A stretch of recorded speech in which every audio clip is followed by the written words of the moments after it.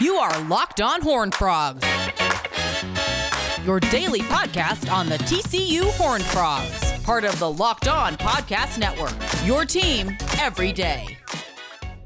Welcome into Locked On Horned Frogs, your daily TCU podcast. I'm Steven Simcox, your host, and let's talk some TCU athletics, and we'll get started today with TCU baseball. I was at the new Rangers ballpark, Globe Life Field, Globe Life Park. I can't remember which one they call it. Anyway, it's a new Rangers facility, so I was up there checking out TCU and Mississippi State today. The Frogs get a victory, 3-2. We'll break that down. We'll take a look at their first couple of games in the college baseball showdown against SEC opponents. A couple top 10 opponents that they played on Saturday and Sunday, split those games, and then another top 10 matchup on Monday against a very, very good Arkansas team. So I'll break some of that down. I'll give you my thoughts of being there firsthand today. At some point, we have to discuss, as much as I hate to do it, we have to discuss TCU basketball and their horrid loss to Kansas State. This team has struggled at times. They've just been very inconsistent. At times they look like a top 6 team in the Big 12, like kind of a middle-of-the-pack team in the Big 12 that can beat anybody on a given night if things kind of break right for them. And then they've also looked like they did on Saturday, which was just a jumbled mess, especially on offense. That offense is brutal right now. So we'll break that down. We'll talk about kind of the future and what it looks like with Jamie Dixon. But let's start with some TCU baseball. And, with the snowstorm, they're playing Saturday, Sunday, Monday. So unfortunate that we don't get to break down, like, the entire weekend because that would have been really nice and helpful. But we're 2 games in, and TCU is 1-1 in the season.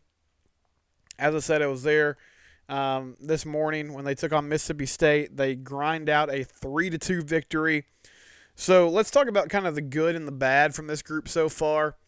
And we'll start with the good. So today specifically, the good was Russell. Russell Smith was fantastic in his start for TCU. He is tabbed as the Saturday starter for the season. He got that opportunity today and did a really nice job. He was dominant.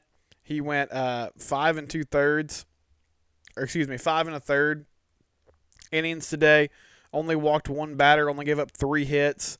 He was big. Struck out a number of guys. He was outstanding.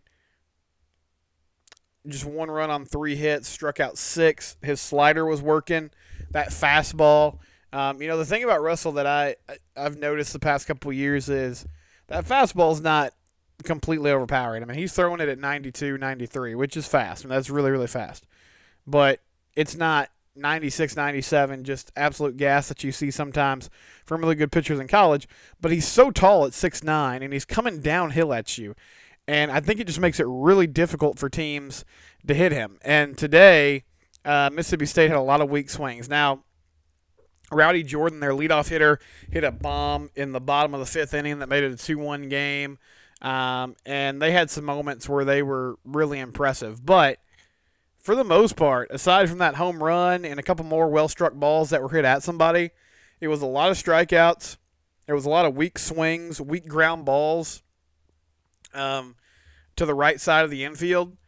And just a nice job overall by Russell. And I think if he pitches that well on a consistent basis, then that's huge because your number 2 starter being that good is a big advantage, especially when you get into conference play and get into the teeth of the season. Really good effort by Russell. And then the bullpen today, now it got hairy at the end of the game, but Marcelo Perez came in the 5th and shut things down, and he worked into the 9th inning and struck out 4. I mean, he was fantastic. His fastball was working. He was painting the corners, had guys off balance. And the 9th inning, he runs into some issues.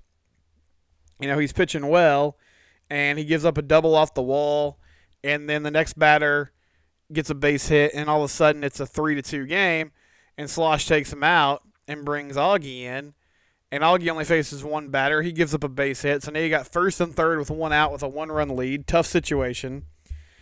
And you're wondering, okay, who's he going to turn to? Because I thought it was interesting. Marcelo has been a closer in the past, and the intention was for him to end up closing the game, but he kind of came in long relief, middle relief today. But Slosh calls on Garrett Wright to come in the game and try to get the last outs. Garrett's a true freshman. Very highly touted true freshman, but a true freshman nonetheless. He's from College Station, went to A&M Consolidated. And it's his first college appearance. And here you go, big man. You're in there in a tough spot. You got a one-run cushion. You got runners on base, a guy on third with less than 2 outs. And you could tell, it was a nerve-wracking experience. Like, he walks the first batter on 4 pitches, so now the bases are loaded. And he starts off the next batter down the count 1-0. But then he throws a strike, and then he throws another strike, which is a hard-hit ground ball to second. Gray Rogers to Tommy Sacco to Gene Wood, who makes a nice pick, and they get out of the game with a 3-2 victory. It was a gritty effort and a really impressive win against the top 10 Mississippi State team that roughed up Texas the day before and looks like a really complete, really good baseball team. So just overall, the pitching staff, I'll give a good grade. Now, again, things got kind of hairy at the end. It was maybe tougher than it should have been, but especially Russell. I mean, he was in high-leverage situations.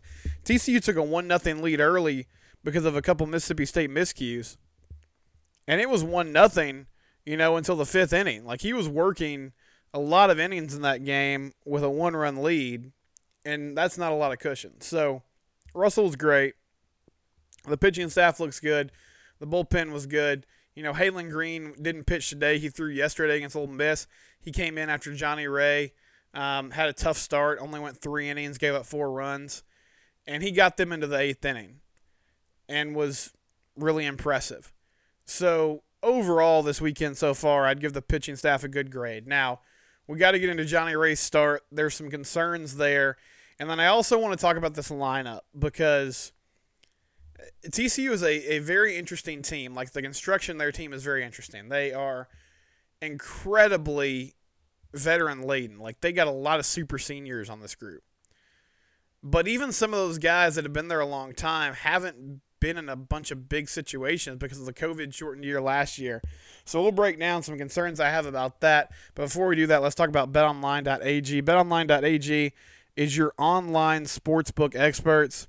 It's a great place to go. I love betonline.ag, and they're there to help you make some money. So they got some good information on what the latest lines are, what the latest sports news is. So you're not going to miss an injury. You're not going to miss, this person's out because of COVID protocol. BetOnline.ag stays up to date on who's in, who's out, what's going on around the sports world.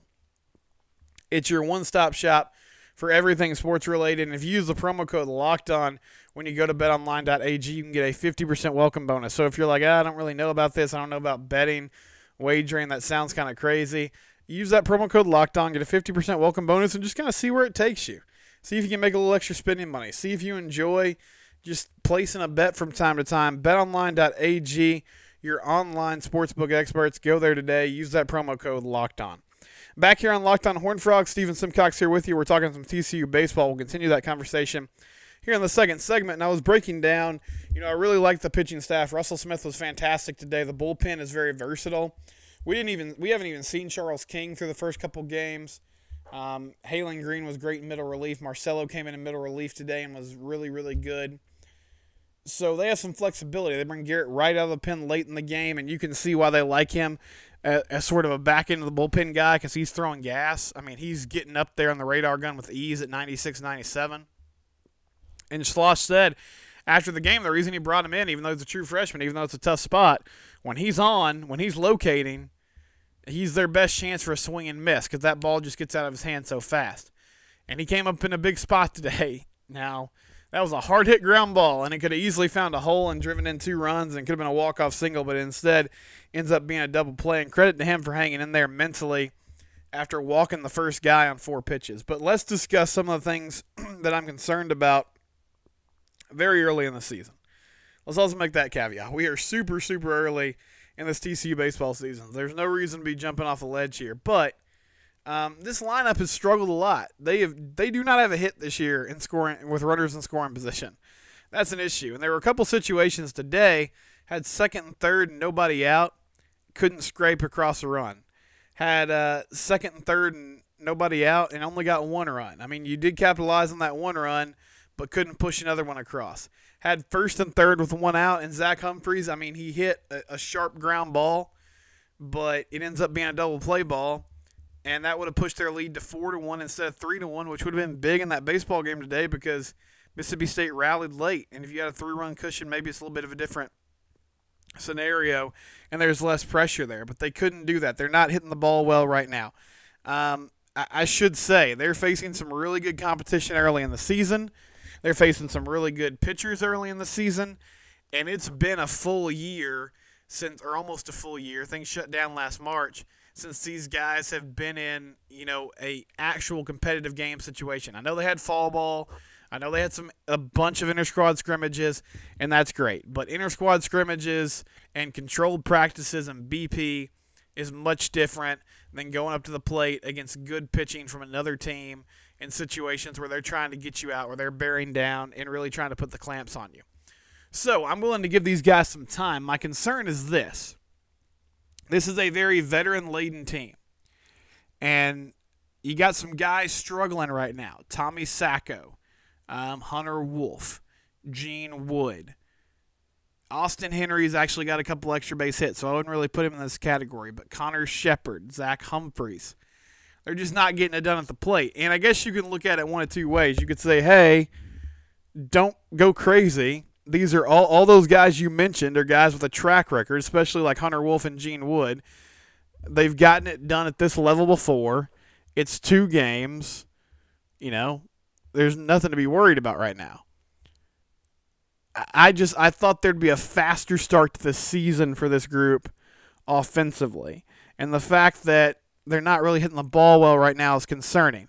It's also worth noting that at that new Rangers ballpark, you got some short porches down the line. I mean, down the lines, it's 326 respectively. But if you hit that ball in the alley, it's going to be really hard to get it out. I mean, you have to crush the ball. It's 410 to right center. It's 407 to left center. And they had a couple balls in that Saturday game against Ole Miss, and they lost that game 7-3, where Connor Shepard had one where he just crushed it. And it was a warning track ball. But in most college baseball parks, that's a home run. So that could have been a huge difference in the game. Now, that Ole Miss game, the biggest concern I had coming out of that, the lineup is its own issue. And I think there's plenty of time to figure that out. I'm not super worried about it yet, but I'm just concerned because some of the guys that have been here for a long time are not getting off to fast starts. Johnny Ray on Saturday was not sharp. Now, he struck out the side in the first inning. In the second inning, he gives up 4 runs. He had a couple walks, a hit batter, and then he gave up a few hits, and all of a sudden he gave up 4 runs. And, that was kind of the story for Johnny last year. He was lights out at times, but there were a few starts. The Cal game comes to mind. They ended up winning that game, where he gave up 4 or 5 runs in 1 inning because he just loses control.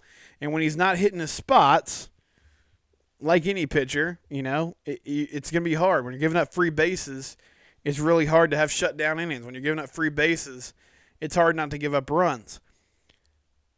I understand why he's your Friday night starter because he has a live arm. I mean, this is a guy, he's kind of like Nick Lodolo, not quite that level, but just in terms of he's got the stuff. He's got the goods. We're talking Lodolo, Brandon Finnegan, that kind of pitcher where it's, it's obvious. He's got the fastball. He's got the breaking ball. He can throw multiple pitches for strikes. But he's got to set the tone. And maybe that was just an adrenaline rush in the first inning that kind of wore off after that. Got to do more than go 3 innings. And I know, like, Halen Green is somebody you can bring out of the pen in those situations and still feel pretty good about winning that game or staying in that game. That's not a recipe for success, though, having your middle reliever come on and bail you out like that and go 4 or 5 innings. So Johnny Ray needs to be better. Russell Smith was great today. Interested to see who they start tomorrow against Arkansas. Arkansas is a very, very good team. They were hitting the cover off the ball against Texas Tech, and I think they're in a pitcher's duel. That Texas-Arkansas game is going on right now, and when I checked earlier, it was still scoreless as they were going into the 4th inning. But I don't know if it's going to be Dalton Brown tomorrow. I don't know if one of the younger guys gets a chance. They've got a lot of options, so I'm curious to see what Jim Schlossnagle does with that last weekend starting spot. And then TCU baseball's playing 4 games in 4 days. They play tomorrow against Arkansas. Then the schedule gets a little bit easier. They play Texas Southern on Tuesday before hosting Liberty in a 3-game series Friday, Saturday, and Sunday. So baseball is here. I'm fired up. We're going to cover it all year long here on Locked On Horned Frogs. Coming up next, though, let's talk about some less happy topics. Let's talk about TCU basketball and this loss to Kansas State on Saturday. We'll dive into that next. First, though, let's discuss Built Bar. Built Bar is the best protein bar on the market. They're actually the title sponsor for today. And I tell you this all the time. If you go to BuiltBar.com, you can get 20% off your order. So I come home on Saturday after me and my family kind of been out and about around town, and I look in the mailbox, and I got another box from Built Bar, and I'm super excited about it. I look in there, and it made my day because it was a box of protein bars, and they were peanut butter flavor, and it was kind of a new version. It was Built Bar Crispy. It was a little more crisp. It was a little more full. The peanut butter flavor is fantastic. I love it, and again, it's good for you. Only 180 calories. 5 grams of sugar, 5 grams of carbs. So I know exactly what I'm going to be eating for breakfast over the next few days. Thank you, Built Bar, for sending me that peanut butter package. You should go get some on as well. BuiltBar.com. Use that promo code LOCKEDON for 20% off your next order. All right, back here on Locked On Horned Frogs, we've been talking some TCU baseball in the first couple segments. But now let's get into TCU basketball. And just a brutal loss for the TCU men to Kansas State on Saturday. They fall to the Wildcats 62-54. In this K-State team, they are not the worst team in the Big 12 record-wise. They defeated Iowa State earlier this year, and because of that, they have an advantage on the Clones. Now they have 2 Big 12 wins on the season. They are 2-13, though, on the year. This is a very bad basketball team. 2-13 in Big 12 play, 6 of 18 on the season. They lost to Fort Hays State earlier this year. They're just not very good. Bruce Weber's a good coach, but they're not a good team this year, and they've struggled in just about every game. And TCU lost to them at home. It's a completely unexcusable loss. They was tied at halftime, 29-29. They only scored 25 points in the second half. They had a 51-46 lead with about 4.5 minutes left, and it had been an ugly game. But I'm watching it. I'm like, okay, well, looks like they're going to be able to pull this thing out. It'll be similar to that Iowa State game where they didn't play particularly well, but they still got it done. They avoided disaster. Well, that's not what happened. They lose 62-54. Kansas State just absolutely bum rushed them late in that game. And, I mean, this offense is abysmal. They shot 31% from the field. 15 of 49 on Saturday, 4 of 18 from 3. Were pretty good from the free throw line, but that was it. RJ Nembhard led the way with 14 points. Mike Miles has 13 points. And those are their only scorers. I mean, those are the only 2 guys right now who appear to be able to get their own shot, make things happen, have a positive influence on the offensive side of the ball. They're going to turn around and play West Virginia on Tuesday at 6 o'clock, and then Iowa State on Saturday. And then you get into those makeup games. But this is just a terrible loss for this team. You know, Drew Davidson made the point on Twitter after the game. He said TCU lost to Texas Tech by 46 points last year.